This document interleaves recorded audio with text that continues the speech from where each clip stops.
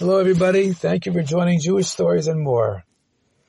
Today we have a beautiful story about a man named Rabbi Avram Rottenberg.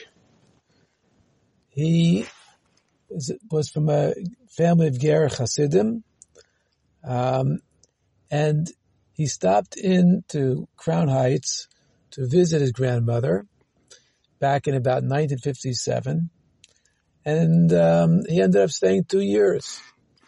Because his grandmother lived across the street from 770, which was the Rebbe's office and shul, still is today. And he became so interested in Chabad that he decided to stay for 2 years in Crown Heights. As a matter of fact, he wrote articles about his experience with Chabad, and in one of those articles he told the following story. It was the winter of 1959, he wrote, and I received a letter from my brother in Yerushalayim that our father had a heart attack and that his situation was very, very bad. Immediately, I wrote a letter to the Rebbe and brought it into the office and gave it to the secretary. In the letter, I wrote about the situation and about how upset I was. And I said, I don't know what to think. I was, of course, in a panic. My father was very sick. He had a heart attack. Things looked terrible. About an hour later, maybe even less, the secretary called me and told me there was an answer from the Rebbe. I went in and I looked at the letter which the secretary had in his hand. It was my letter, and the Rebbe had circled the words, I don't know what to think. And the Rebbe wrote that according to the Torah, we know exactly what to think in this situation, which is, trach good v'zayin good. Think good, then it will be good. I'm awaiting good news, the Rebbe concluded his letter in the comment on my letter. Now, of course, these words made me feel a lot better. Immediately, I began to feel a lot better. And I began to think positively about the whole situation. 3 days later, on Sunday, that was Thursday night, on Sunday, I got a call from Jerusalem. In those days, calls were very, very expensive, and it was very hard to call often.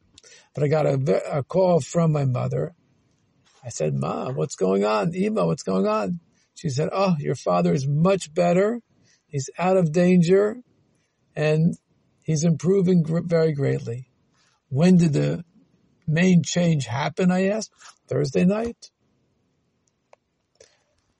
Later that day, I was at Mincha in 770. The Rebbe walked in. As he walked past me, he said, do you have some good news for me? And indeed, I said, yes, my father is feeling much better. When did the change occur? The Rebbe asked me. Thursday night, I said. And when did you start thinking positively? The Rebbe asked me. I said, Thursday night. The Rebbe said, no, may these kinds of events not happen anymore, but you should know that it's always a good thing to think positively. In fact, my father lived another 17 years in good health, and he was also privileged to actually meet with the Rebbe himself. On many, many occasions, the Rebbe emphasized, trach good, v'zayin good. Think good, it will be good. And he not only said these words, but explained at great length how it works that when we think positively, it actually elicits positivity from Hashem. That our thoughts, thinking positively, actually can bring about good things through Hashem's blessings. And so this is something that we should apply today as well. We are sitting in Galus and waiting for Mashiach to come. And part of waiting for Mashiach to come is to think positively.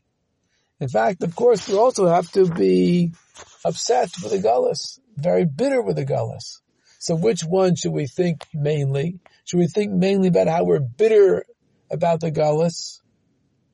Or should we think mainly about that Geula is very, very close? The Rebbe answers in a famous talk that he spoke about how the Jewish women made tambourines because they were positively thinking about the miracles that Hashem would do for them when they left Mitzrayim, when they left Egypt.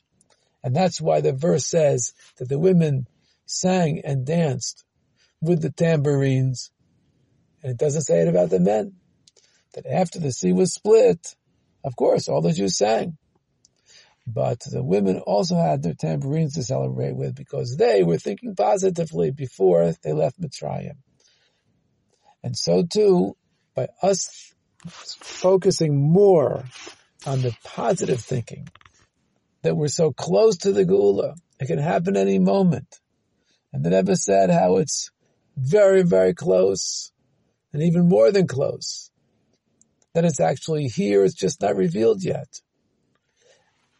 And a lesser amount of time and effort to think about the bitterness of Gullus. Yes, we have to think about the bitterness of Gullus, no question about it. But mainly our thoughts should be positive about how the Geula is about to come. Thank you very much for joining Jewish Stories and More.